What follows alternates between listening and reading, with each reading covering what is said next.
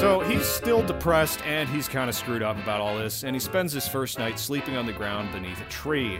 And all night long he's getting attacked by rats that are literally trying to eat him alive. Wow, I didn't know this took place in New York City.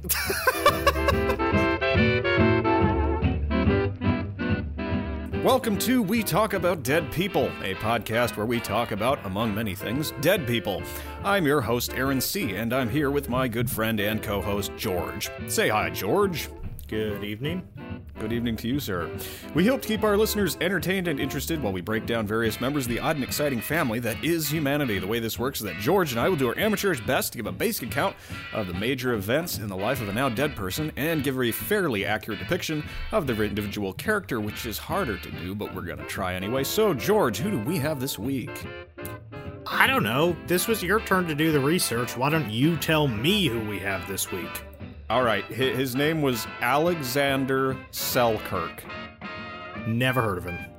And that's exactly why we're covering him! This shit again? Is this gonna be like Swedenborg all over again? All this weird crap? Look, I promise one day I'll cover someone important again, but this time I just wanted to cover someone cool. I see. Cool, he says.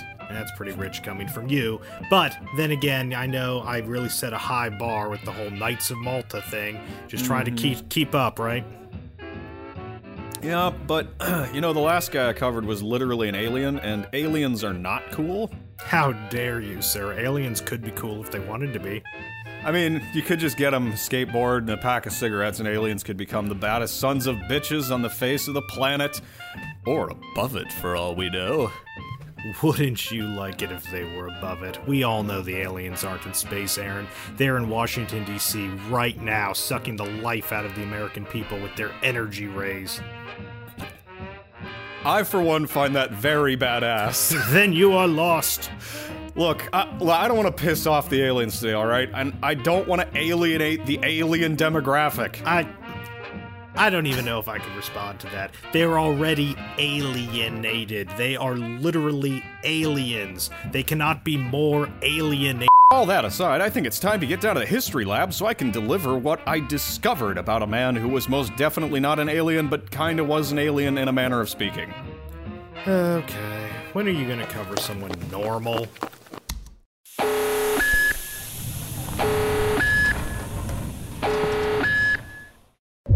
Tom Hanks, his uncomfortable expressions at the Golden Globes, a volleyball, and a world of adventure. This week on We Talk About Dead People, we'll hear the story of a man who overcame his mortal status and transcended to godhood. Not by conquest of his enemies or the ravaging of hostile nations, but by contending bravely with the greatest foe man can face. Nature. Alexander Selkirk, a man way cooler than Tom Hanks, and unlike Tom Hanks, definitely was not a fucking.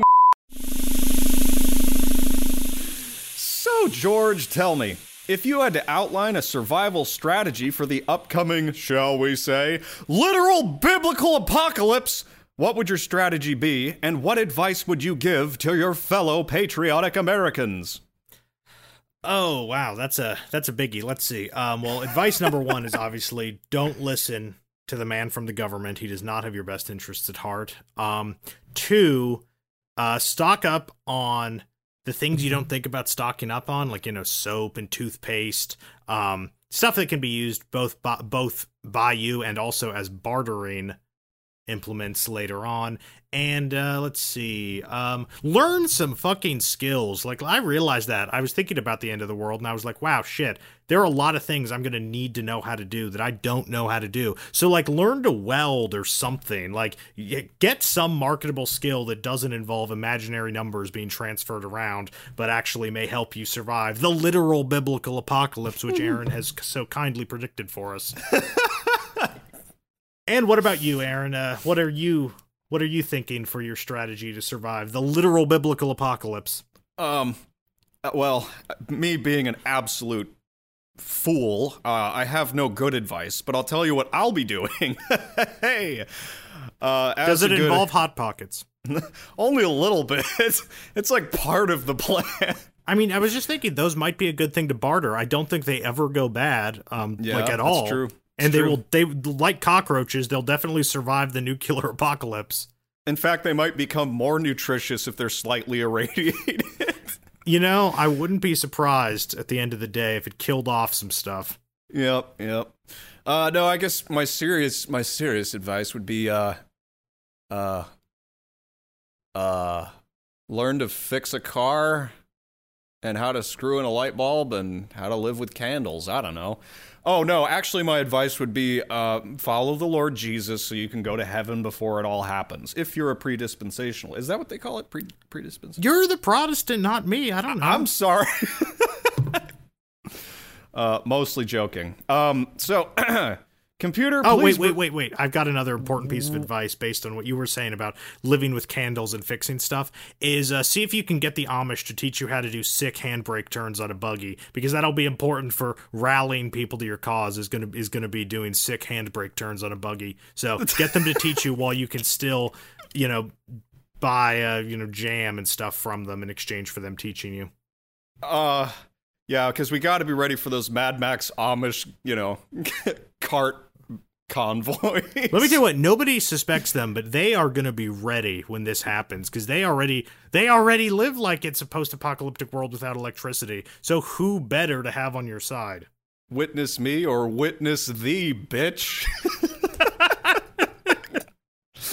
Exquisite. Fucking Amish. I'm so glad Amish listen to our podcast. I know they don't want people to know it, but we're glad to have an Amish audience. I wish Amish people listen to our podcast. Do you think we can put some of this on a hand-cranked LP or something and bring it to them? I had someone suggest that I put my favorite episode on vinyl and sell it. Wasn't that me? That might have been you. I think it was me. I think I was telling somebody else about that. I think it might have been my brother, but I thought that was so funny. All right, anyway, so this is Much Ado About Nothing. Computer, please bring up Alexander Selkirk. Affirmative, my lord. All right, I take it all back. I just realized my advice for the literal biblical apocalypse. Do as Alexander Selkirk did. And we'll get to what that was here in a second. But I think George, you might have a question for me there in the not script. I don't know what you're talking about. I was just gonna say I don't have a clue what Alexander Selkirk did, so I can't yet make fun of you for giving bad advice, but we'll get there. In the meantime, however, gotta keep you on the straight and narrow, so let's begin as tradition dictates we do. See, I'm Catholic. Oh, look at you. And let's talk about what Alexander Selkirk might have looked like. Well, I'm gonna put you on the spot like you put me on the spot last week, and I'm gonna make you describe him. There's a picture right there. Can you see it? I don't know what you're talking about because there's not a script. But I'm receiving some sort of vision from central control. Okay, I think I see it. Aliens are real, kids. Okay. So let's see. When I first saw that, I thought I was looking at some sort of Mongol warrior. Because this is, man, he's got furs, and not nice designer furs you wear to the opera. This is a man who literally just looks like he's wearing skins he just tore off an animal that tried to eat his leg. And he's got multiple belts going around all the furs. And let me tell you, whenever you see someone wearing multiple belts, you do not mess with that guy, because it's a sure sign that there's some sort of hardcore mofo, and they've got, pistols or whatever they need all those belts for is going to be a thing that's not going to be good for you if you mess with them. So never mess with someone wearing multiple belts. And True. So clothing aside, now we've described that, he's got all the furs and the belts. He's got a pretty big beard. In fact, it's kind of hard to tell where the beard ends and the fur begins. That's really, I think that's sort of up to the viewer of this picture's imagination as to where the distinction there is, because I can't really draw it. He's either wearing a fur hat or has some sort of atrocious bowl cut. It's hard to tell, because this appears to be a statue that's outdoors, and so it has that nice sort of weathering effect, but it does make the details a little bit hard to make out.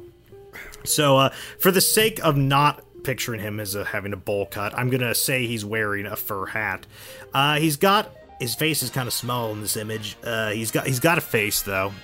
It has eyes. He's got a really, really solid mustache from what I can see. Like, you know how sometimes somebody has a beard but the mustache is a little bit Well, this dude does not have that issue. Like that mustache is like the size of a small cat. So bearded man, very impressive mustache, probably a fur hat, a lot of belts. Can't really see enough of him to comment on how muscular he is, but I'm gonna say he's probably jacked just based on all the belts and stuff. I think there's a direct correlation there. And he's got his hand raised up. He seems to be sheltering his vision as he looks out across some sort of, I'm imagining it's some sort of wasteland. The wasteland is probably like, you know, scattered with the bodies of the animals from whom he took these skins he's now wearing. Or it might be filled with the enemies that he's going to fight with his belts. And maybe even if things get really, really serious, he might actually draw the sword and the gun, which I've now observed he has on the belts. I knew the belts were going to be important later. So yeah, I'm just looking off to the right on the image. That is one heck of a forearm. Like this guy has an absolutely jacked forearm. Like, geez, I would not go up against this guy in the old Friday night arm wrestling tournament. Jeez. Yeah, no, I mean, belts, forearms, fur hat, it's all here. The whole picture's here. This is not a dude you want to mess with. That was the best description I think I've ever heard on this show. Absolutely just blew through off the cuff, too. Well done, sir. Well, you know, it's an impressive image. It's an impressive image. I can make it bigger. Look, in the not script, I'll just make it a little bit bigger. Oh, wow. Oh, yeah, you can really see the definition on the forearms now. Man, I think we should do this from now on where we go off the cuff. That was hilarious. Oh. So yeah, he's a tough looking guy is the takeaway here. Tough looking guy who looks like he really sort of lives hard out in the wilderness. Mm-hmm. And I think that's a good hint at where we're gonna go with this. But it's gonna begin in a place that you would never expect it to begin. Jersey. What? New Jersey. Nothing ever happens in New Jersey. Just ask Neil of the War and Conquest podcast. Anyway, we're going to kick off our story by talking about 1676. 1676 will commence again. Yes, it did occur. It was a year that occurred a mere century before the greatest nation in all the world would be born. And without the shining light of America to guide the darkened world into a consumerist dystopia where everybody hates themselves, the world was very, very dark indeed.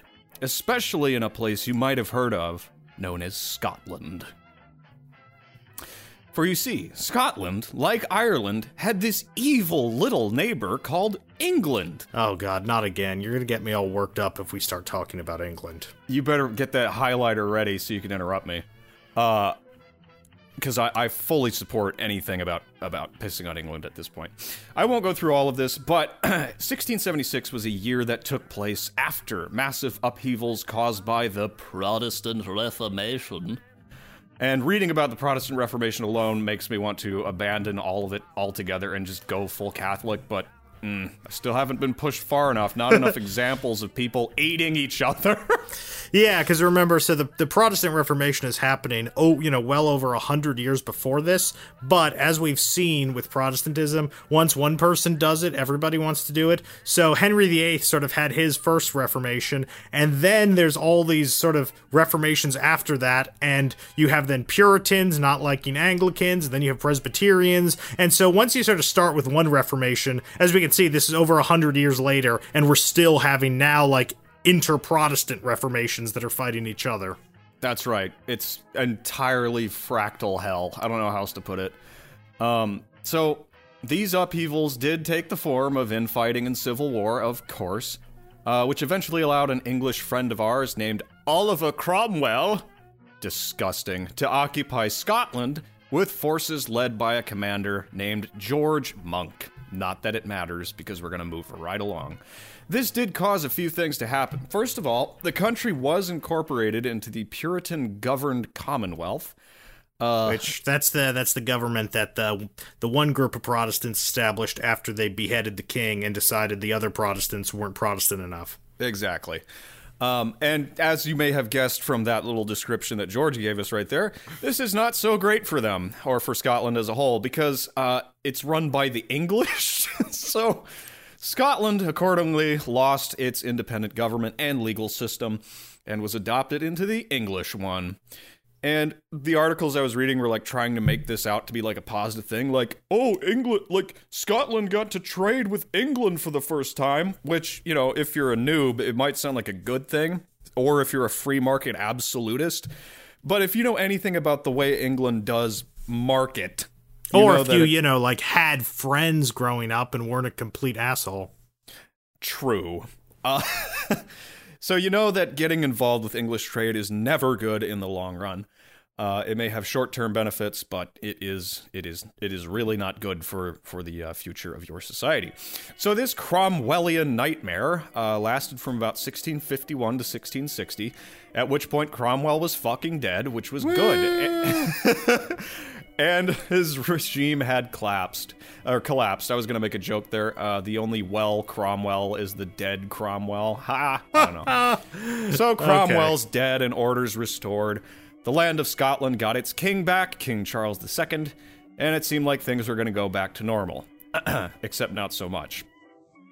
Because there was a little problem with Presbyterians down in the southwest who, even though the official Church of Scotland had been restored with the regime change, refused to stop meeting in fields and barns to talk about whatever the hell it is Presbyterians talk about. I think it's mostly like casseroles and how everyone's going to hell. Yes. Yes, I would say that's about in line. I mean, it's a generalization, but I think there's something there. It's a joke. If we can't joke about all this crazy shit, then we'll never get past the Protestant Reformation. The thing about Presbyterians is that they are Calvinists. Oh my God, how dare you say such a word on this show, you Gonna fucker. have to censor that. Oh, man. Yeah, I really should censor that. That would be hilarious. How about I censor Calvinist every time? So anyway, all this bullshit with the Presbyterians came to a head after the state attempted to suppress them, which culminated with the Battle of Bothwell Bridge, during which 6,000 dissenters went toe-to-toe with 5,000 heavily armed government regulars. The dissenters basically ran across a bridge, got killed by the hundreds for an hour, and then ran away and nothing came of it. And that's the Battle of Bothwell Bridge. And after this that's a little bit less exciting than the battle we did last week, I've got to say. For sure. It's like the opposite. So after this delightful event, the government basically started hunting down Presbyterians in Scotland, and an intense persecution known colloquially, that's a hard word, as the killing time had a chance to kick off. And it's pretty nasty stuff. I was gonna say, I was kind of getting that vibe just out of nowhere, really. I think it was just intuitive.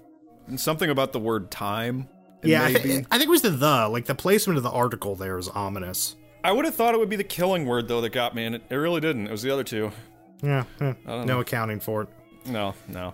But just before the killing time began, a child was born. Was it Jesus? It wasn't Jesus. A couple millennia too late, just about. So anyway, it was 1676, and Alexander Selkirk hit the scene. And he was one scrappy lad in his younger days. He was always getting in trouble, and he was, doing the stuff that boys do. He was the son of a cobbler and a tanner, and like I said, he often got in trouble. In fact, there's kind of a life gap here because he was a child that didn't matter in 1676. So we jump up ahead to when he's 13, where he gets in trouble with the Presbyterians for doing something that was, quote, indecent, end quote, while at church. What he actually did that was indecent, we may never actually know. But one can assume it was like either like twiddling his thumbs or looking like a sinner or something depraved like that. Or maybe, not believing in the doctrine of total depravity. Disgusting. Absolutely disgusting. So he was summoned to what was known as the Kirk session, which is a thing that happens in Presbyterian churches. Kirk just means church. Right. I didn't know that, but thank you for So the Kirk session is basically the court of Presbyterianism, which, God help me, sounds absolutely horrendous. But Selkirk, my God. Kirk. Captain, one of the Kirks, I don't even care. He never showed up and instead went out to sea for 8 years. He was going to get like a little slap on the wrist. I've done some things in my life to like avoid an awkward conversation, like, change the route I walk to class in to avoid seeing somebody, that kind of deal. But I've never gone to sea for 8 years to avoid it. Yeah, but have you ever like gotten into buccaneering as a career to avoid an awkward conversation? I'm not authorized to answer that question. Yeah, anti-piracy laws and all that. We're gonna get flagged. Black flagged! So yes, Alexander Selkirk at some point after getting in trouble at church got onto a boat and became a buccaneer. And here's the part where we talk about what the fuck a buccaneer and buccaneering itself actually is. And that's just such a good word, I'm going to say it as much as possible. And then it's going to stop sounding like a word, and it's going to be weird. We all know this pattern. Yeah. The one thing I didn't include is what the word actually means. Do you know the story? I think... Now this, I have no justification for this without looking it up, but I think it has something to do with the way you cook beef. Yep, that's right. And I don't... All right, let's just Google it. Let's take just a second, buccaneer. Okay, do you want me to do a dance or something to entertain the people who can't see me while you look it up? I was gonna say it's a podcast. I love the enthusiasm, but okay. Trust me, it's better if they don't see me dance. Originally, the name applied to the landless hunters of wild boar and cattle in the largely uninhabited areas of Tortuga and Hispaniola. The meat they caught was smoked over a slow fire in little huts. The French called it boucané, or something like that, to make viande boucané, jerked meat or jerky. So they're named after beef jerky, which is actually kind of badass. Perfect. Yes. So, but let's talk about buccaneering itself. Let's get off the word and let's get serious, okay? So we've established before, and we've established again, that England has begun at this point in history stretching its noodly alien appendages all over the world to establish trade and eventually turn itself into a horrifying monster. And at this point, however, they're not the only ones at this.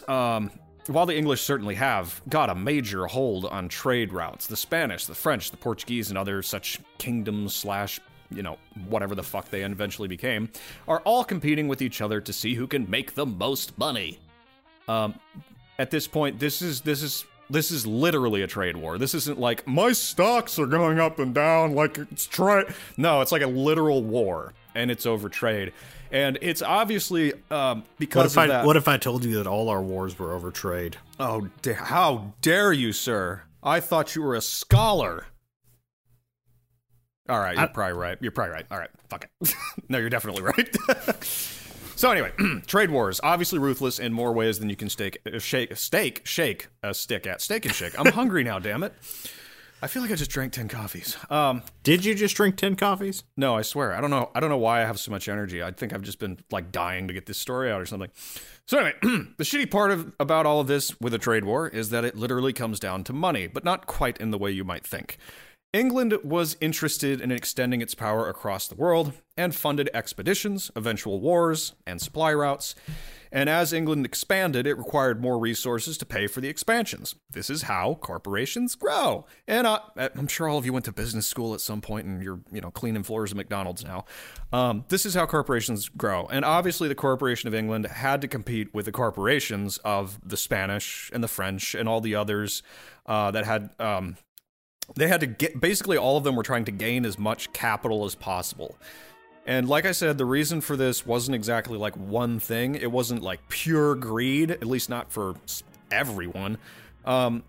Greed was definitely part of it, but it wasn't the whole picture. And this is not me defending it, by the way. This is me giving you even more reasons to hate it, okay? So, you see, there were these French and Spanish and English countries, you might say. They were all fighting with each other so fucking often that they had to do everything they could to keep their war chests filled with more capital so they could keep fighting each other and keep expanding.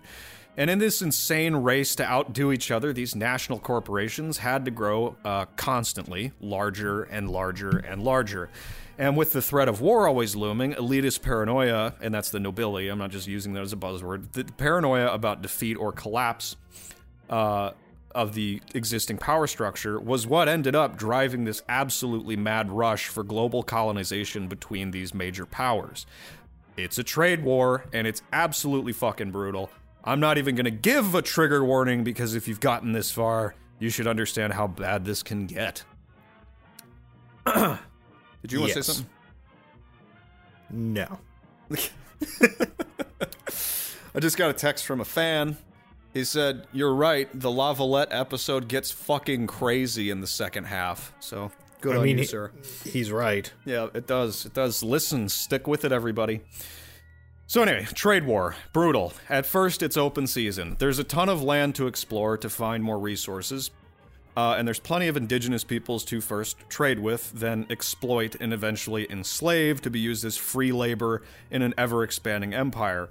And this crime, of course, was being justified with, the other guys are doing it, and if we don't, we won't have the same edge, and they'll win, and your morals are getting in the way of the defense of your country. So, all that shit. I feel like I've heard that somewhere. I think that one seems familiar, but I can't say for sure. So... We've got the one person over the age of 50 who listens to our podcast is probably just logged off because he's offended by our lack of patriotism. Oh yeah, for those of you who have been with the show, most of y'all are like between 20 and 30. So, and we have like one or two people over 40, and they are welcome every time. But it's just interesting to see what our demographics look like. All right, so, yes, so because it's a trade war and because it's open season, we've got corruption, bribery, sabotage, and more going on in the ridiculous game of imperialist capitalism. And at a certain point, like these things do, it all comes to a head. Eventually, England's corporation got so large that the threat of any capital going to any other country became a much bigger deal. Resources, believe it or not, are actually limited. Even self-renewing things like cash crops are not sustainable in this kind of system because the annual production still has a limited output that has to be divided up between the powers. So even if you have like, oh, here's a year's worth of corn, well, you know, that's got to be divided between the Spanish, the French, and the English, and then it's gone for that year, and then you have to wait. And even though it's self-renewing, does this make sense? Am I explaining this well? Yeah, I think so. Okay, cool. So yes, so these conquerors, who are constantly expanding their empires and constantly going to war, and thus requiring more and more resources, know that this means that no matter the production output, it will literally never be enough. There's no way to produce enough to satisfy the simple demand for more, because there's no end to more. It's just more. We're getting bigger, get more. And of course, as you get bigger, the administration gets bigger, which tends to have certain diminishing returns. Like at a certain point, the administration is increasing in the cost it takes to run faster than the expansion is bringing in capital. Right. So you can't even expand fast enough in the end to do anything about this, eventual demise of this insane engine you're trying to run. So, when the conquest, or the quest to satisfy the unending demand for more, this means that the only way to establish any kind of control over the market is to attack competing companies or corporations in meaningful ways. This is why, and we covered this a long time ago with our Ray Kroc McDonald's episode, it's why McDonald's bought a ton of land when it was becoming a corporate empire. Ray Kroc may have been a bastard, but he was a low-key stable genius in this regard. When did you cover that? Way back. I was like 3. I was gonna say this must have been back when I still had friends before I was into podcasting. I know. It just sucks your life away like an alien. So yeah, Ray Kroc. I'll just recap for the benefit of the audience and for you, George. Ray Kroc was like, one of the things that he said in the, or one of the things that was said in the movie, The Founder, was that you're not in the burger business, you're in the real estate business. Because in order to squeeze out any competition, in the future, Ray Kroc bought up all the land that was going to be potentially developed for like fast food restaurants and that sort of thing. And then that made it so that if anybody wanted to compete in decent areas, like right off of freeways or whatever, they would have to go through him, and he would charge them like an exorbitant price or just not sell at all if he felt like they were getting too strong.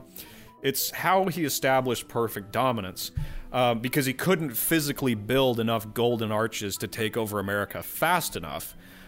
So he developed a secondary preemptive strategy to guarantee his stranglehold on the burger market.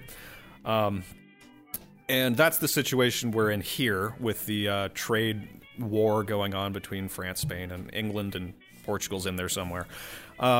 Ruthless, it's do or die, no trick is too cheap, it's psychopathic empire building masquerading as national interest, which is just fascinating to me, but hey, money does things, apparently.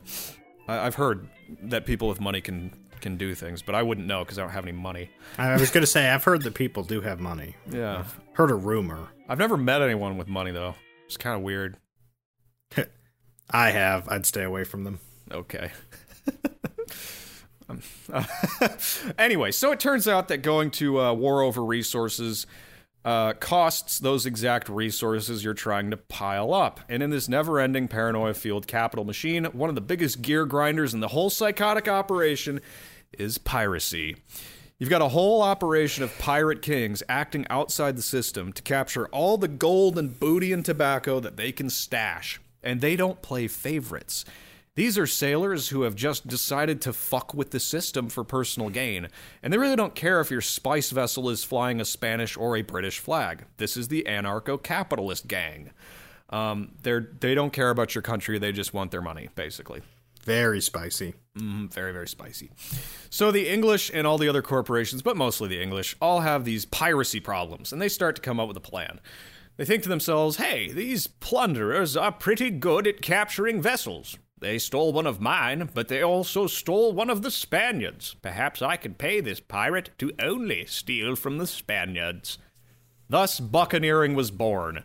Pirates would sign up to receive what were called letters of marque, which officially made them free agents acting on behalf of the interests of their respective empires. Yes, that was it. Did you want to say something? Yes, because this is also called privateering, if Yes. you've heard that term. Yes, but buccaneering has that buck in it, you know? Buck. It's not private. I'm not sure how that's an argument, but okay. It's not an argument. It's mere a fact. persuasion. It's a fact. Buccaneer is a better word than privateer. A buccaneer sounds like a guy with a cutlass. A privateer sounds like a guy in the locker room is being weird. Anyway. Okay. He might also have a cutlass. I don't... Okay. Moving on. Yep, moving on. So buccaneers are cheaper than the Navy, and they don't even get paid unless they actually take ships. And you don't care if they die. And you don't care if you die. This next sentence is so funny, I'm going to just say it even though we just basically said the same thing. So if your buccaneer that you hired takes both the cannonball to the face and subsequently takes no loot, you lose nothing as Did the you just corporation. say subsequently? Did I say subsequently? You did.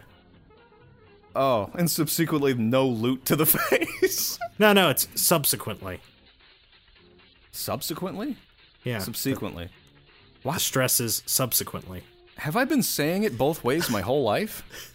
I've literally never heard anyone say subsequently until this very moment. It's because I manage sequences in Adobe Premiere.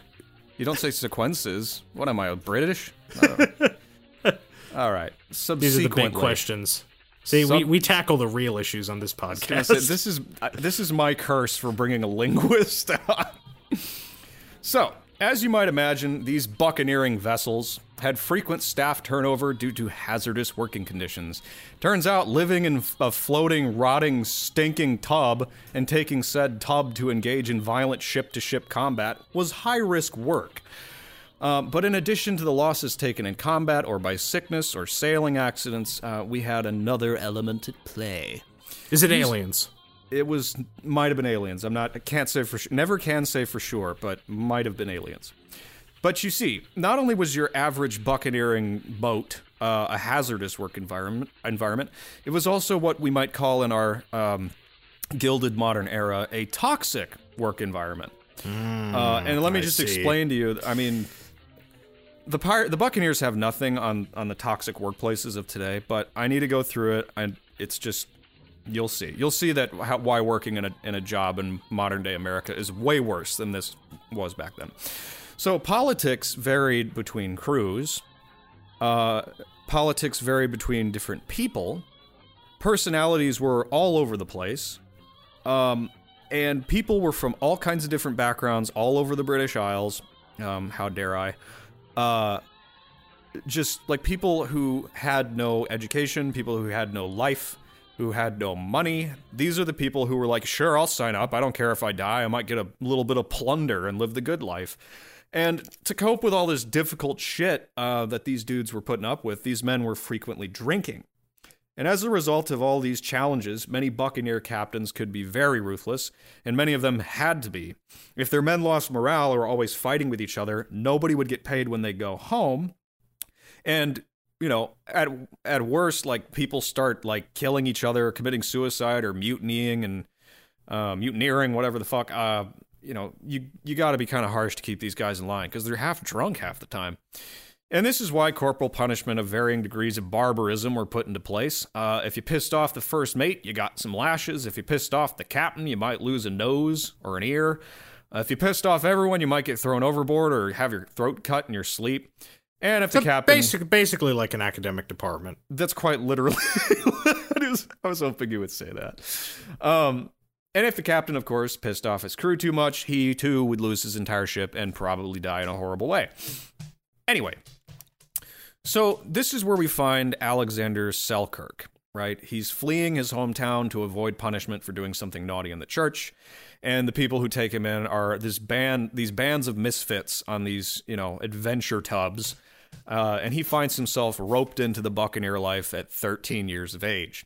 Oh wow, he's pretty young. Yeah, he's pretty young. Also, can we just add that add this to the list of history's greatest unanswered questions? What did Alexander Selkirk do in church? We have to add that to who did Lavalette get in a fist fight with? Mm-hmm. These are the unanswered questions. By the way, I would like to allow the listeners in on a little piece of personal information here. I have a very old dog, and he's walking around. He can't see anything. He doesn't even know the lights are off right now.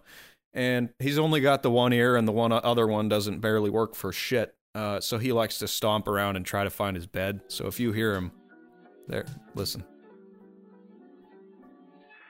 I don't hear anything. You just talked right over it. So yeah, if you hear the old claws clacking, that's him. So that sounds like something someone who has prisoners chained up in their basement would say. That's fucked up. I don't like that. So yeah, he's a Buccaneer at 13, and he does it for about 8 years before returning to Scotland, but only briefly. In Scotland, he got into trouble with the church again for attacking his brothers over what? We don't know. Another mystery of history. Probably punched him for making fun of his Buccaneering. Wait, so like his actual brothers, not like his brothers in Christ? No, his actual brothers. Okay. Oh my god, he's so old. He's at the age where you pet He's him. only like 13. Not this guy. The dog, No, damn it. No. He's at the age where you lean down to scratch him, and then he leans into you because he doesn't like supporting his own weight anymore. Oh, he's going to be fine. All right, so whatever it was that he got in trouble for, it seems that things were bad enough to send him rage-quitting back to the sea. Here he joined an English privateer buccaneer, an explorer named William Drampier, on a voyage to the South Pacific. And this was a big break, because William Drampier, or Drampier, I really don't know, and I also don't care. William Drampier was the first man to explore Australia, and would also become known as potentially the most important explorer of the era after only James Cook. He was also famous for having circumnavigated the globe 3 times. Flat Earthers back the fuck off. This expedition that Selkirk had joined would set out from Ireland on the 11th of September, 1703. Interesting. I know, it's just starting to get weird. Swedenborg, get in here! So, the 2-ship voyage was your typical, buccaneering, privateering stuff. The ships were to make their way down to the South Pacific and attack any Spanish or French vessels that they saw along the way. So they go. They're on their way down to the South Pacific, and they saw no targets until the following February in 1704. So that's like 6 months. That's like half a year. Yeah, that's 6 months. Jeez. And they had to get all the way to Cape Horn before they saw anything. And this was around the time Selkirk was nearing 30 years old. And so after weathering a storm near Cape Horn, the two ships spotted a prize. The French vessel called the San Joseph. I don't know how the French would pronounce it, so I pronounce it like a Spaniard. So, the ship was well armed, and the crew No, was... because if it pronounced it like a Spaniard, it'd be San Jose. You're right, I'm a dumbass.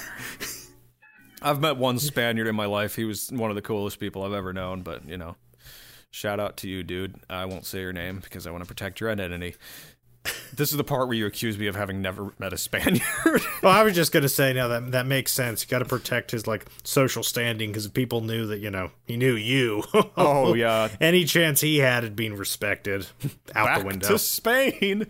So, this ship, the St. Joseph, as I would say, as a good English boy, the ship was well armed, and the crew was able to fight off its attackers, the privateer buccaneers that were following. And then they fled to warn all the Spanish allies in the area that there were predatory ships nearby, just kind of hanging around. And if you know anything about predatory ships, they are to be avoided. So the buccaneers went on to attempt to raid a gold mine and its neighboring town in Mexico, I believe, but they were fought off there as well. And after this, the two privateer ships did manage to finally score one for the Republic, and they captured the Ascension, a merchant ship packed with precious resources. And Selkirk was put in charge of this ship until Dampier had offloaded all the provisions that he could store, taking all the wine, brandy, sugar, and flour, before deciding to let the ship and its crew sail on. Which is to say, he just took all the plunder and then let everybody go. Which you'd be like, well, why did he do that? Like, that's a ship that you can ransom back to, you know, whatever government it came from, presumably the French government. Well, he thought that sailing the thing to a friendly port would be a waste of time and energy, and he wanted a bigger payout, and he wasn't ready to go home. You know, we've had a string of failures, a long journey. They get a little merchant ship, and they're like, yeah, let's cash in. He's like, no, we go for bigger prizes than that. And so this is kind of the last straw for the captain of his sister ship, who abandoned Dampier's mission and struck out on his own. And Selkirk went with this guy, not Dampier. Oh, I'm sorry. I got that backwards. No. Yes. This is correct. Sorry, he did not go with Dampier. He went with this guy who was called Captain Stradling. So in September 1704, this new captain, Stradling, took his ship to the island of Masatierra, 420 miles off the coast of Chile, to restock water and food supplies. That's kind of out there. There's not a lot. Yeah. 420 miles off the coast of Chile. Yeah, so... there's Antarctica down there, but not a whole lot else. Mm-hmm. So he's going there to restock the water, get some food, and at this point, the boat has been at sea for about a year. And after all that had happened, it was in desperate need of even the most basic repairs. And Selkirk was one of the more experienced sailors on the crew, and he told Captain Stradling that in his opinion, the whole operation needed to be halted until the ship could be put back in order. And Captain Stradling wasn't happy about this. Remember, they never are. People never like those hard truths. Yep, they never do. The ship's falling apart. I don't care. So Captain Stradling was not ready to accept this. He had left the Dampier alliance out of what was essentially frustration at the expedition's lack of success, and the idea of slowing down at this point felt like a sunk cost. Problem was, and let me just double check that Audacity's still going here. It is. The problem was, Selkirk was insistent. He either joked, and at a certain point he was like, look, we're not going to go out there. And he either joked or boldly declared that he'd rather stay on this shitty little island before jumping back into the dangerously leaky ship and waiting to sink. And Stradling turns to Selkirk and he says, bet. So he called his bluff. He's like, you want to stay on this island? You can stay on the island. We're taking this tub and we're getting out of here. So Stradling sent Selkirk to shore with a musket, a hatchet, a knife, a pot, some bedding, some clothing, and a sea chest containing a few pounds of tobacco, gunpowder, bullets, some sea charts, and a Bible. I mean, that's better than you usually, I feel like, have when you're stranded on some deserted island. Like, he's at least got some stuff that's, intended to help him survive. Yeah, I mean, I think the expectation was that he would be picked up. Yes. It's like when you have a fight with someone who's giving you a ride and they make you get out of their car. Yeah. He'll find his own way. Yeah, he'll find his own way. Except they're on an island in a place where there literally is nothing else. Right. Yeah. So the hope is that partially that another friendly ship will stop by because it's a frequent stop for a lot of ships. And Selkirk tried to apologize, but unfortunately Stradling was on his honor about this. He couldn't have a crewman questioning him so much in front of the men, let alone making jokes about it. And remember, this is about morale, and if a guy like Selkirk, who's an experienced sailor, is repeatedly disagreeing with you, it's basically your job as a captain to make an example out of him. So I don't really blame Stradling necessarily. It's harsh, but, I don't know. We don't really know exactly how it went down. Like, he could have been a real dick about it. He really could have. Selkirk may have been insufferable. Yeah. And even back then, like, even just saying, I'd rather stay on this shitty island than get on your boat, it's like, my good sir, how dare you impugn my honor? Like, it was a different culture, even though they were buccaneers. There was still, like, there was the pirates' code, right? And so Stradling sailed away, as Selkirk watched him from the shore, probably kicking himself harder than he'd ever kicked himself in his life.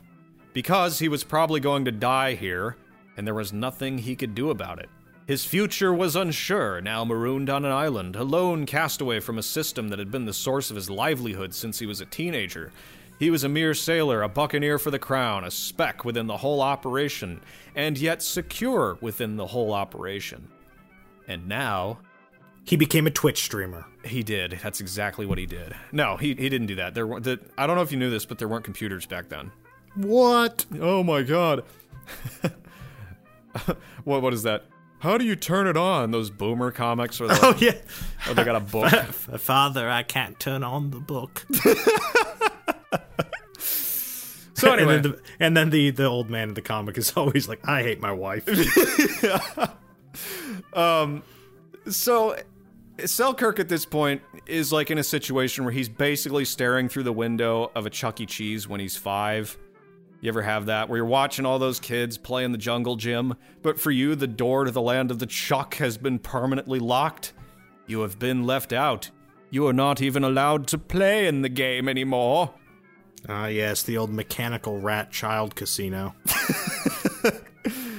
Have you ever looked at original costumes from Chuck E. Cheese? I can't say that I have. I want you to Google it right now. Okay, what should I type in? Old Chuck E. Cheese costume.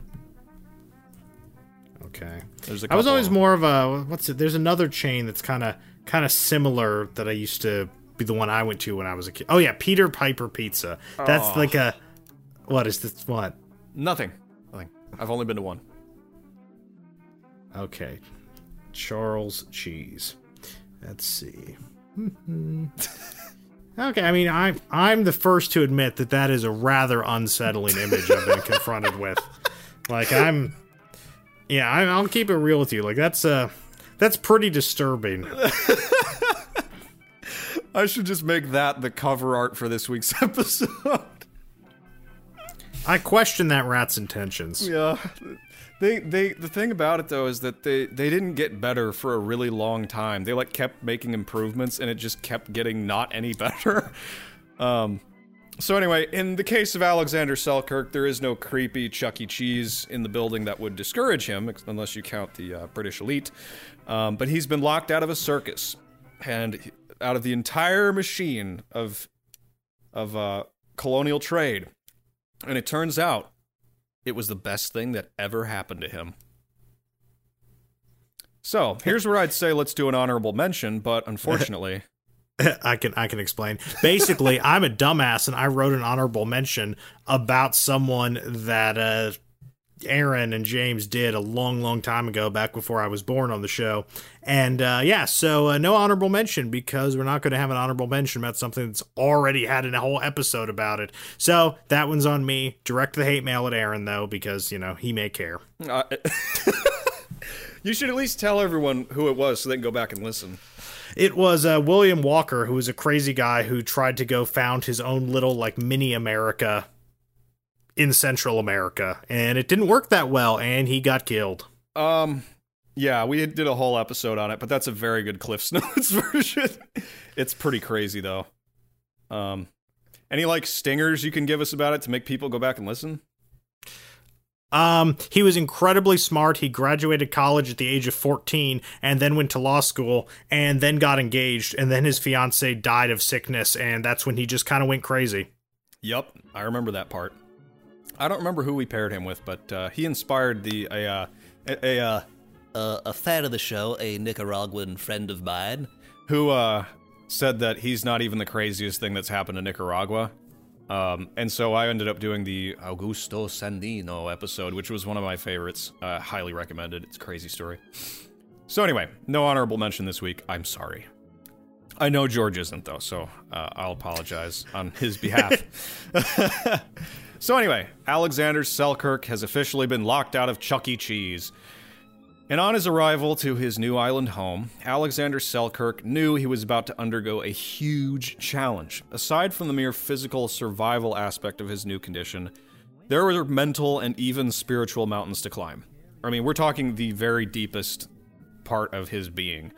And it's no wonder why, because when your life changes that much, that fast, because of a joke, and you were a little bit of a dick, it's bound to make you question every single thing about yourself. And remember, he does have a gun. There's an easy way out. And when you've lost your job, your home, your friends, all connections with the outside world, and they've been replaced with a hot, buggy, shitty little island, the easy way out isn't so far from being a rational choice. And it was in the first few days, actually I should say the first few weeks to months of his isolation, that Selkirk was grappling with the decision of whether or not he wanted to survive this. But for a while, all he did was sit on the beach and wait for rescue. He even had the tools necessary to start a fire, and he was even able to catch some lobsters and even some turtles to cook, which he reported the turtles were fucking delicious, so I know they're adorable, but this is a dying man. He was only supplied, of course, with 2 meals worth of food when he got off, when he was marooned. So this is good for him. He's somehow he's being provided for by nature in some way. So he even found a water source nearby, and so he was sustained, and he was still waiting for rescue, watching the sea, looking for sails that would save him from this misery. And with each passing hour, his loneliness began to increase.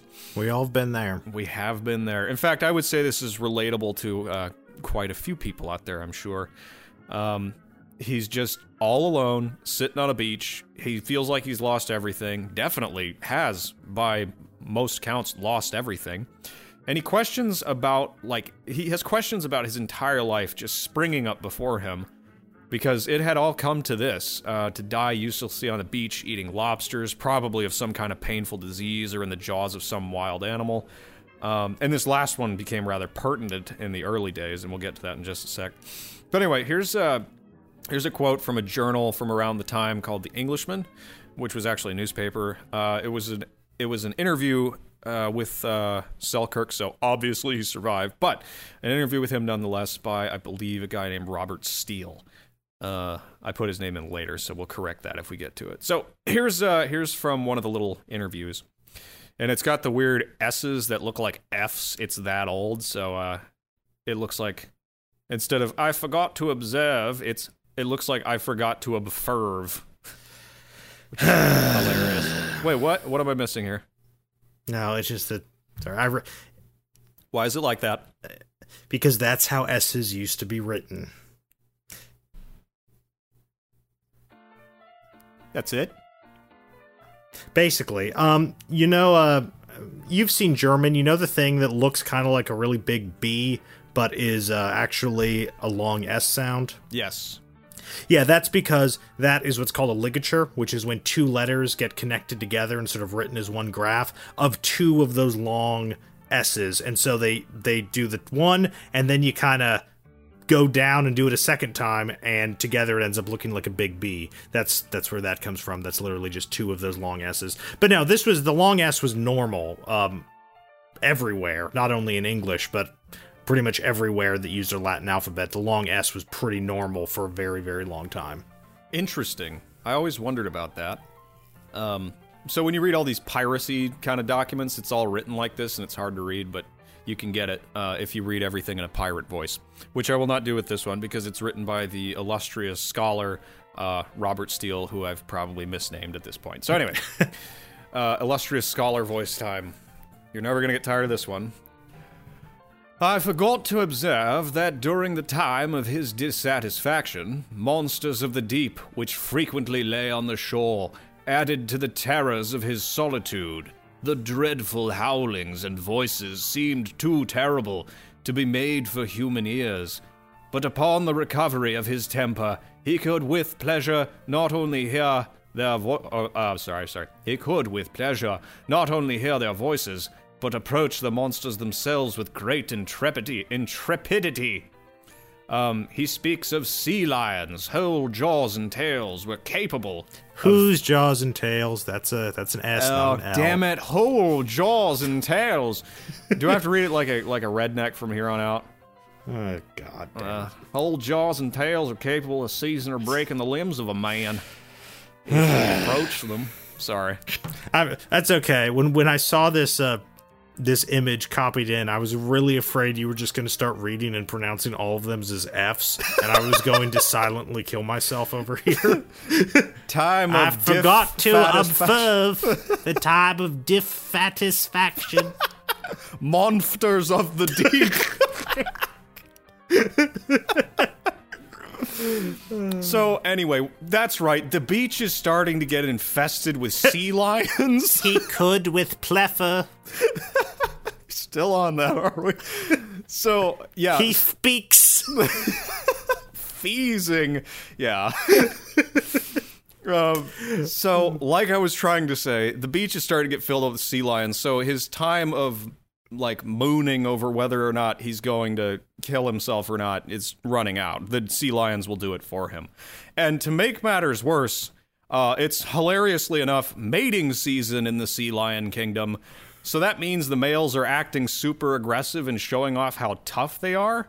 And Alexander Selkirk eventually realizes that he's in danger on this beach and he needs to take his deep thinking elsewhere. So, fleeing with all that he could carry, he ventured into the dark interior of the island that he'd been avoiding for so long. And like I said, he had been actively avoiding going inland at this point, mainly because he wanted to see a rescue boat if one was coming. You know, it's that whole Castaway thing where he builds fire and he never leaves the beach because he's afraid. But he also was afraid of the jungle. But with aggressive Chad sea lions potentially killing your, ass, killing you, to show off to the Stacy sea lions, thoughts of rescue go out the window, and the jungle just seems a little more inviting. Because sea lions are not to be fucked with when they're trying to fuck.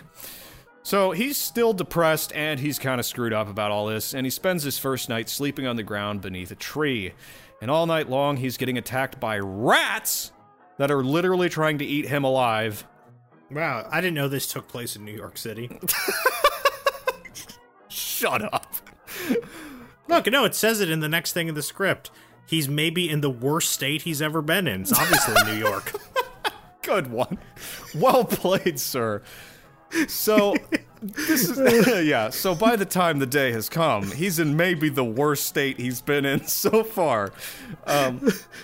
So, the bullet begins to call him again, or as the Englishman says, the Robert Steele essay said, he thought to do violence to himself. He thought about going back to the beach, and he was like, but the sea lions are there, and here there are rats, and everything's screwed up, and I should just shoot myself right now. And that's when he hears a strange and yet miraculous sound. Can you guess what he heard, George? He heard that Geico could save him 15% or more on car insurance. Yes, and he also heard a goat bleating in the distance. And he's like, goats aren't typically jungle creatures, are they? Well, it turns out that a whole bunch of goats had been left behind by somebody who had been to that island. And there weren't really many of them, but there were a good number, enough for one guy at least. And they were all feral as hell, but Selkirk was able to use them for both meat, and even better, he was able to use them for that renewable resource that is milk. They just require leaves, and then you can have milk, and that's good. That's nourishment or whatever. And so he immediately just, gets his gun. He's like, I gotta have a goat burger right now. And then he cooks his goat burger, and he's like, man, it would be really great if I could have, like, some wild turnips or some kind of cabbage. And he found both, and as well as some kind of edible and spicy fruit that I didn't look into because it's made up and only exists at Whole Foods. So the discovery of all this variety was an absolute boon for morale. As you might know from, your studies of war, diet changes are very good for troops' morale. I remember that from Mountain Blade. I remember that from Mountain Blade, too. I was trying to pretend like I was legitimate, though. I just, yeah. You gotta change up their food in the game or they get mad at you. So anyway, we shall again refer to our article in the Englishman. And I'll use my... I'll do it. All right. When those appetites were satisfied, the desire of society was as strong a call upon him, and he appeared to himself least necessitous. When, is that right? Yes, necessitous. When he wanted everything. For the supports of his body were easily attained, but the eager longings for seeing again the face of man during the interval of craving bodily appetites were hardly supportable. He grew dejected, languid, and melancholy, scarce able to refrain from doing himself violence. Till by degrees, by the force of reason, and frequent reading of the Scriptures, and turning his thoughts upon the study of navigation, after the space of 18 months, he grew thoroughly reconciled to his condition. And when he had made this conquest, the vigor of his health, disengagement from the world, a constant, cheerful, serene sky, and temperate air, made his life one continual feast, and his being much more joyful than it had been irksome. He now, taking delight in everything, made the hut in which he lay, by ornaments which he cut down from a spacious wood, on the side of which it was situated. Okay, so basically... Good job. I was really waiting for you to break down on one of the long S's. Spacious wood, situated... Conquest. Urkfum. You also notice all the nouns are capitalized. Yeah, did you notice that? I did notice that. That's another archaic thing that fell out of English. But if anyone knows German, in German all nouns are still capitalized. Fascinating. Insert Reddit meme. English is a made-up language. Well, is it, Mr. Linguist? Aren't all languages made up in a sense? Thank you! With the exception of languages that are patently made up, like Esperanto, and that somebody literally sat down and was like, I'm going to make a language. All languages are in a constant state of change and development. I don't know where I'm going with this. Anyway, yeah, just screw Reddit, whatever. All right. So, as it mentioned in there, he did have huts. He actually built 2 huts out of... Oh, yeah, he's got the duplex. Mm-hmm. He built them out of peppercorn trees. And one was for sleeping, and the other was for cooking, which is... I will point out that I live in a studio apartment, so he currently has better living arrangements than I do, because I have to sleep and cook in the same room. Quite literally. So, he built himself a couple huts, and there's some cool woodcut pictures of his huts, like their representation. And they look pretty badass, I will say. And once he had his huts put up, he hunted wild goats and other prey with his gun until almost all of his powder was gone. At which point he scavenged and discovered 2 barrel hoops, which are just the metal rings that go around barrels, which he used to forge himself a knife. And remember, he did also have another knife and a hatchet, but presumably his knife was used up, but his hatchet wasn't. So he returns to the beach, and he faces down the sea lions he'd been so afraid of, hunting them with his hatchet, and using the meat not only to feed himself, but to domesticate a bunch of feral cats to protect him from the rats that bothered him at night. There are no words. But how did he use up his knife? I have no idea. Maybe he lost it. I don't know.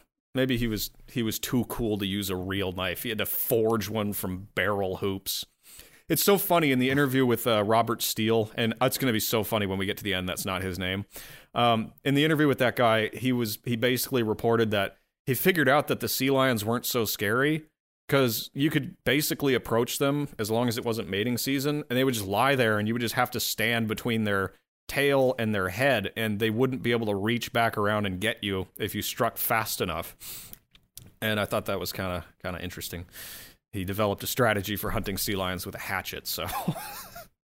An important life skill. Yeah, it is an important life skill. Everyone listen to George. Learn how to kill sea lions with a hatchet. It might save your life. So the longer that Selkirk was here on this island, the more he had to learn, and the more he had to draw on his experience growing up and working as a buccaneer. And one of the things that happened was his clothes wore out eventually, but he remembered what he learned about tanning from his father in boyhood, and he used goat skins to sew new clothes, which he sewed with a nail. And I thought that was that's pretty what's the word? I don't know what the word is. It's not it's like when you throw something together. It's like a improvisation? Yeah, improvisation, but that's not that's not the one I was thinking. Doesn't matter. Okay, so he sewed his clothes with a nail, so that makes the skins that he was wearing on the statue even more badass somehow. And when his shoes finally bit the dust, he just stopped wearing shoes because his feet had become toughened and calloused. And eventually he did completely run out of gunpowder and bullets, so his musket was useless. And at this point, he built a bow and arrow and started hunting goats like his forefathers did. Actually, no, he didn't build a bow. He chased goats on foot through the forest with his barrel knife. This was his selected method of hunting. I feel like there could have been traps or something he could have made. No, barrel knife, goat chase in the forest. One time he managed to kill a goat with his barrel knife and fly off a cliff at the same time, but the goat cushioned his fall, and he was out cold for 3 days, but that goat saved him from a broken back. So he landed on the goat after killing it and falling off a cliff with it. Yeah, it's kind of bad when you go unconscious when you're literally the only human being on the island. Yeah, for 3 days. Yeah. It might not be that he was unconscious for 3 days. I think he was unconscious for a little while, but he couldn't move for 3 days. So, because I think the rats would have eaten him by then, honestly. Oh, yeah, that's true. There were different reports. Some say it was 1 day, so as you do, you just combine historical accounts because they're all trustworthy. Okay, so after that, he was like, fuck it, I'm not going to chase these guys through the woods. So he started domesticating the goats. And he had a whole bunch of them living in a near his hut in a pen that he built. And meanwhile, he started memorizing psalms and reciting them all day long while he was working so that he could keep his English in good working order. And maybe I should ask you about that. What is that, like, do you actually forget to talk if you're, like, away from things for a long time? I'm not that lonely, Aaron. Yeah, full disclosure, we have to get on here a half hour before we start recording because he has to remember how to speak English. Yeah, Aaron has to walk me through some speaking exercises, and Yep. it's really an act of love. Yep. Yeah. But anyway, so Selkirk was so busy doing all these things, maintaining his hut, chasing goats through the forest, screaming Odin all at once. There was never a dull moment. He grew strong in the face of this adversity and even thrived, and he would later report that it was here that he experienced the happiest days of his life. I mean, he does have a trained cat army, so I can see why. Exactly. Like, this is pretty awesome.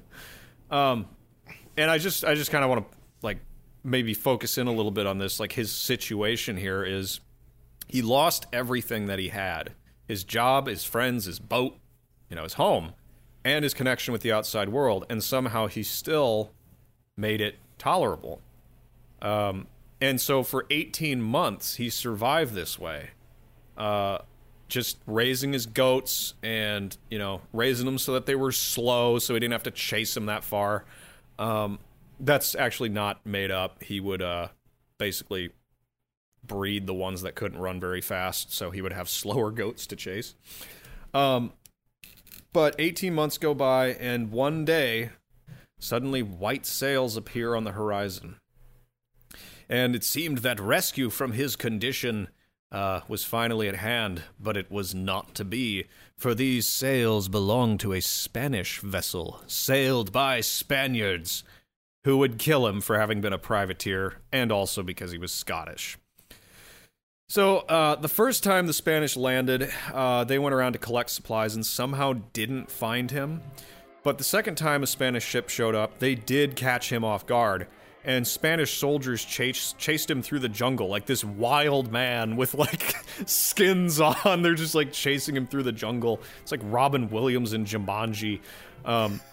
But by now, he was indeed in full survivalist Rambo beast mode, and he vanished into the brush. Quite literally, according to reliable sources, the Spanish chased him until he just up and disappeared. Frustrated, one of the Spanish soldiers just undid his fly and pissed on a nearby tree. The same tree that Selkirk was hiding in above the Spaniard's head. That's not what I usually do when I'm frustrated. What, piss on a tree? Yes, was there a connection between the frustration and the tree pissing? I don't know. He was like in the forest. He's like, fuck it. I don't want to go in a bucket. I'll just go here in the woods. I don't know.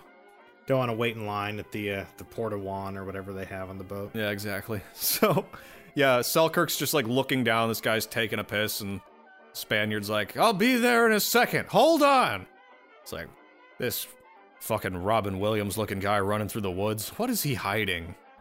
And there's just Selkirk above, like, just like holding his breath with his hand over his mouth and, presumably his hand over the mouths of 4 kittens he's protecting. Some imagery here that I find quite funny. Anyway, so Selkirk would spend 4 years and 4 months in total on his paradisal island, chasing goats with his barrel knife, playing with his feral cats, watching the sea lions sun on the beach, and studying the Bible as well as the charts and other nautical documents kept in his sea chest. In this way, he maintained his morale and his spirit far better than he ever had as a buccaneer.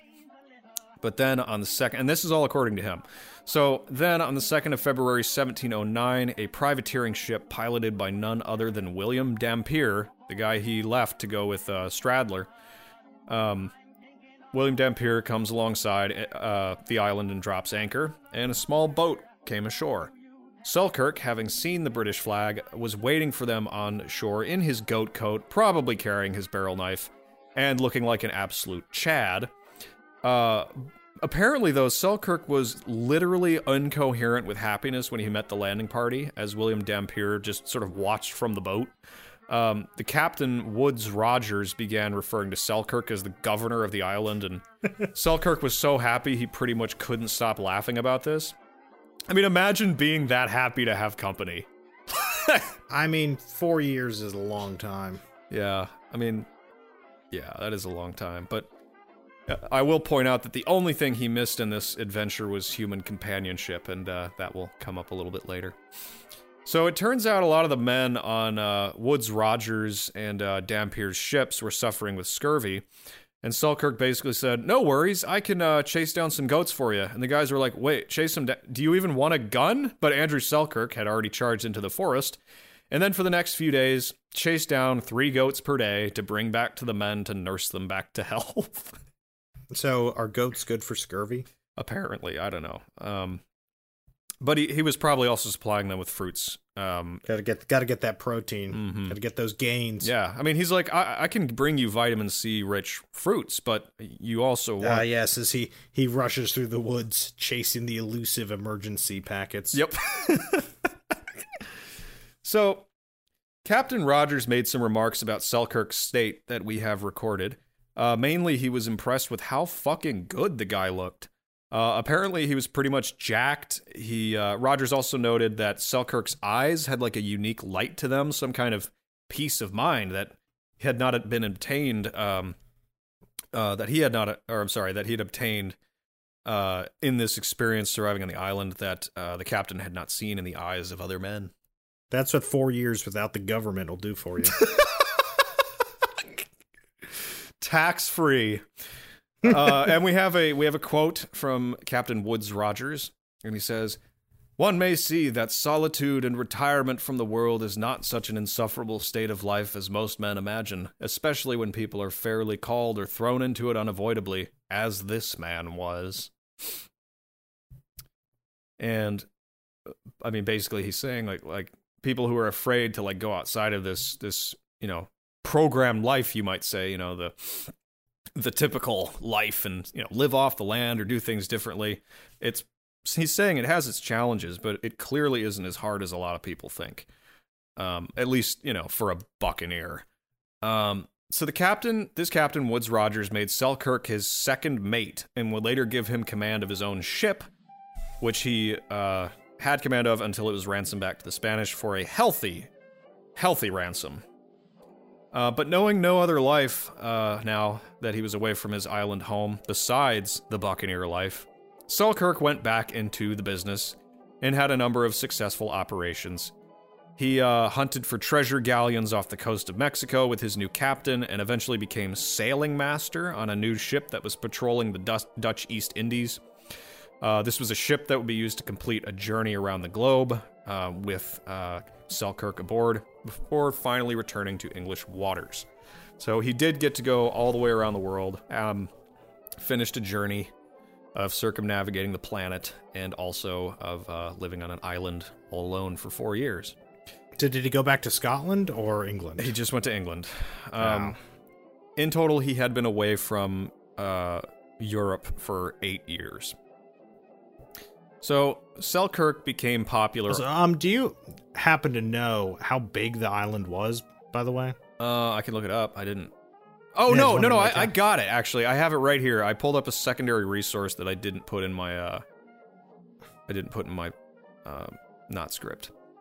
It has an area of about 58 square miles. A length... Okay, so it's fairly significant. Yeah, it's 14 miles east to west and 5 miles north to south. Okay, so yeah, it's not cramped. And it's mostly mountainous, and consists of coastline that has cliffs. The only reason I pulled this up was I discovered a project that was, what do you call it? The, good people down at the National Museums of Scotland, who actually had a project where they went to find his base camp, fairly recently, actually. And they did find some evidence, as far as I know, but I know for sure they did find some kind of an optical device that he would have had with him. Yeah, I'm just scrubbing through this document real quick.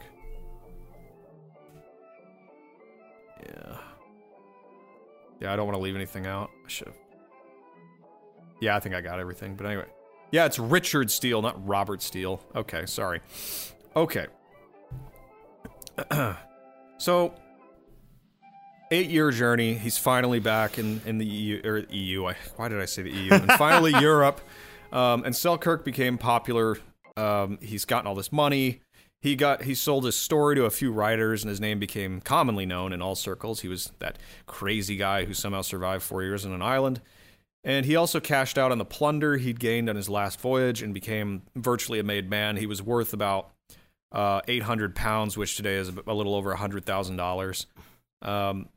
And here we return to the Englishman article by Richard Steele. Sorry, Richard. With the closing of the essay that Steele wrote about Selkirk. Quote, "This plain man's story is a memorable example that he is happiest who confines his wants to natural necessities, and he that goes further in his desires increases his wants in proportion to his acquisitions, or, to use his own expression, that is Selkirk's, I am now worth 800 pounds, but shall never be so happy as when I was not worth a farthing. It's kind of depressing, in a way. Yeah, and it kind of takes us back to what we were talking about the beginning of this kind of endless feedback loop of suffering with the whole, commercial exploitation.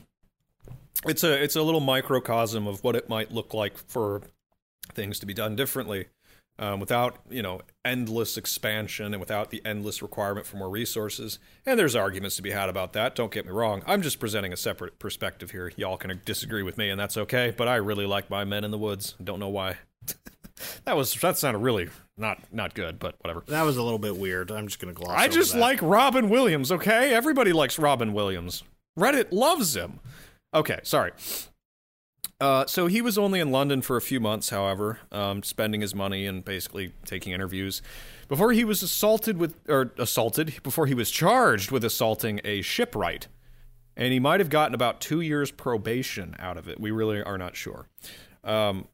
And also could have been to prison for 2 years for it. So later in 1717, he finally went home, where he presumably fought with his brothers again, and he met a girl who was a milkmaid and eloped with her back to London. But his money was drying up, and he had to make ends meet somehow, and he began to become melancholy again. He looked toward the Navy once more, the naval life, I should say. After all, it was the only life he knew, aside from his goat raising. He looked at that raging machine that he'd been so rudely ejected from so many years earlier, and he felt it call to him again. And going back to his island was so far from the realm of possibility. Somebody owned it anyway. And he might not get so lucky. He might run into trouble with the law this time. So he joined the Royal Navy to serve... So how long again are we advanced in time since he came back? This is like... I believe about 2 years.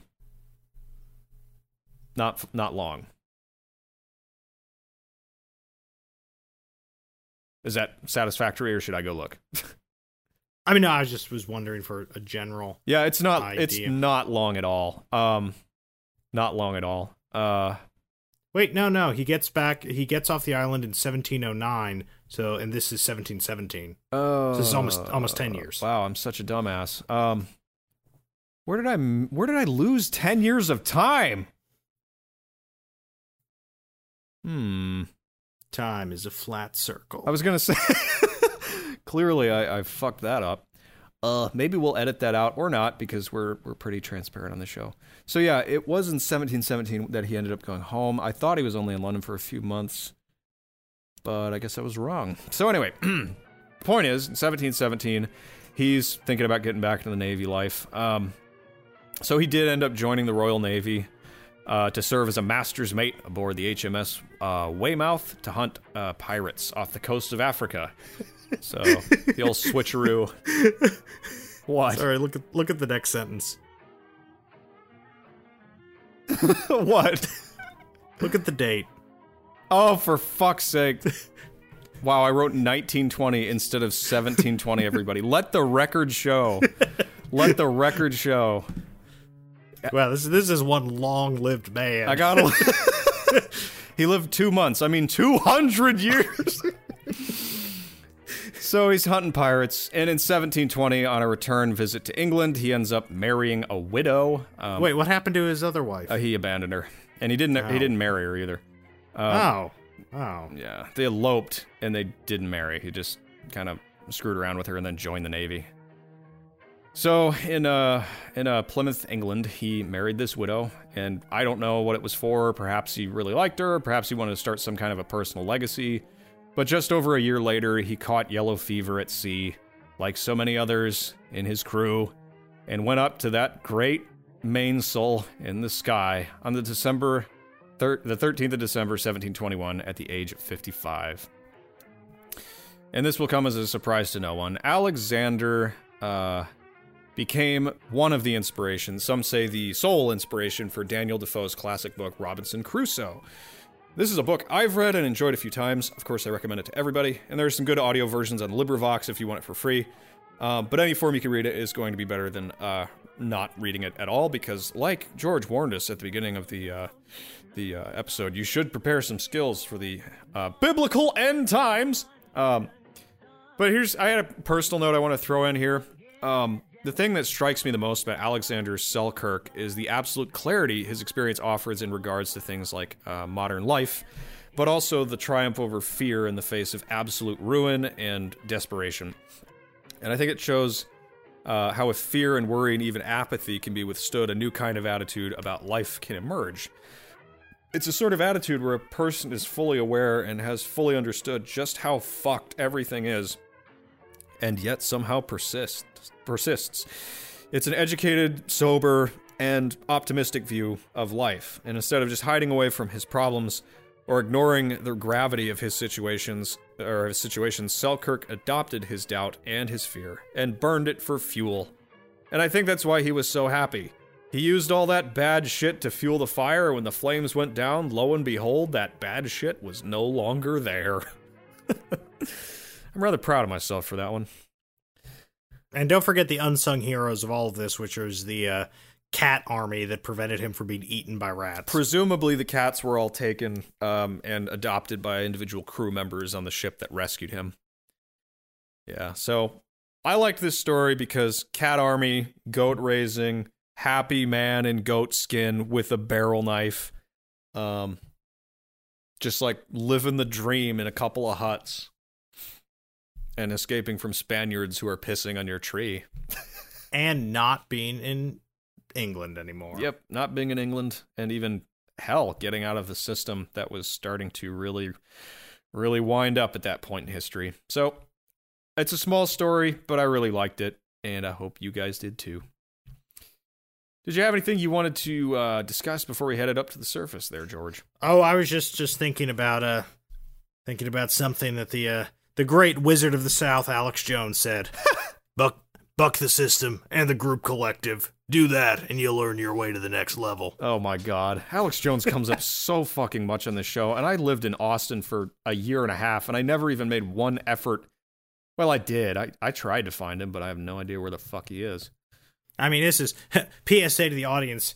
The reason Aaron has been so on top of things lately is he started taking his super male vitality pills. Also known as cocaine. All right. Well, did you want to dig into the deep philosophical topics or anything, or should we head to the surface? I think we should probably head to the surface. Alrighty then. Alex Jones has been mentioned. We have paid our dues. We've fulfilled our contractual obligation to the podcaster in chief. People are going to actually think we like him at a certain point.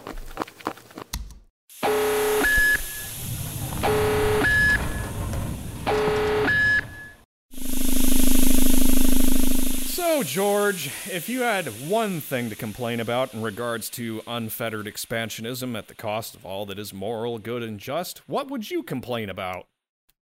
What kind of expansionism are we talking about? Are we talking about political, economic? Like, what are we? The expansionism that's on topic with today's episode. I feel like there's more than one type. Okay. The English type. You get to pick one thing to bitch about. Let me think. Sorry, I was thinking too much about modern capitalism. Let's see. I think making people smoke opium was really, really shitty. That's a good one. I think that was a really shitty move on the part of the British Empire, was making people smoke opium and then having some fucking wars to prevent people from not smoking opium. It's like, yeah, talk about the real drug war. Yeah, I was reading a little bit about how the Japanese responded to all that shit. Like, eventually what happened when they wouldn't accept the opium was that a guy just sailed up to the coast and threatened to blow them all up. Yep, yeah, they sailed warships into the harbor. I remember that. All right, we need to go east soon. We need to talk about all that shit, because that's crazy. And it's a goddamn injustice that we haven't covered it yet. I think the sad part is that most people probably don't even know what we're talking about. but we'll get there someday. By the power of Alexander Kirkpatrick, or whatever the fuck his name was. Hamilton, what? Selkirk. Whoa. Alexander Selkirk Hamilton, what? Yep.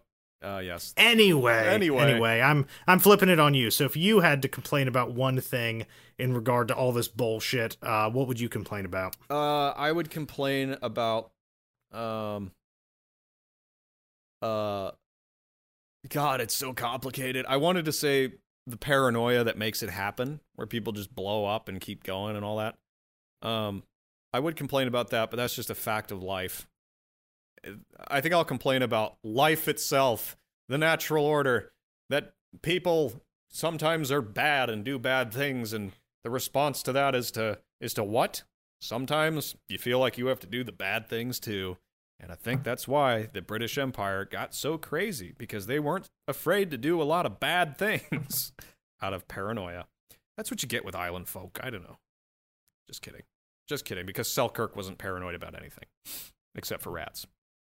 I think it's time to bring the show to an end for today, though. On that note, if you hate us, you're probably right, or you're probably, I don't know, a buccaneer who feels betrayed. So consider funding the show by becoming a patron on patreon.com. It really does help, even if we don't like Patreon. If Patreon is not your thing, it really helps us to drop a little tip in Venmo, or I think the streamers are calling some super chats. I see people who make like $100 every 5 minutes on there just for like showing their feet on camera. So if you like the show, I'm not going to show you my feet unless you give me $100, in which case, feet pics in a minute. But if you want to give us a little super chat, drop us a little tip in Venmo. That's at WTADP. Wow, I hadn't intended on resigning from the podcast today, but I might have to now. George will send feet pics to... Just kidding. Our cover art was created by Ian Patterson of Ian Patterson Illustration. You can view more of his wonderfully whimsical work at www.ipattersonillustration.com. We're about to get that updated at some point with George's ugly mug on there. With all that being said... Aaron doesn't even know what I look like. No, I actually don't. He's just a voice from the internet. Anyway, with all that bullshit out of the way, we'll close out and let the sounds of Surviving the Dark Night of the Soul and the Rats play you out. Now you're ready to sail for the Horn. Way, roll and go. Our boots and our clothes, boys, are all in the Horn. To me rollicking randy dandy, oh. Heave a port, oh, heave away. Way, hey, roll and go. The anchor's on board and the cable's all stored. To be rollicking randy dandy, oh. Hey. Soon we'll be warping her out through the locks. Way, hey, roll and go. Where the pretty young girls all come down in their frocks. To be rollicking randy dandy, oh. Heave a port,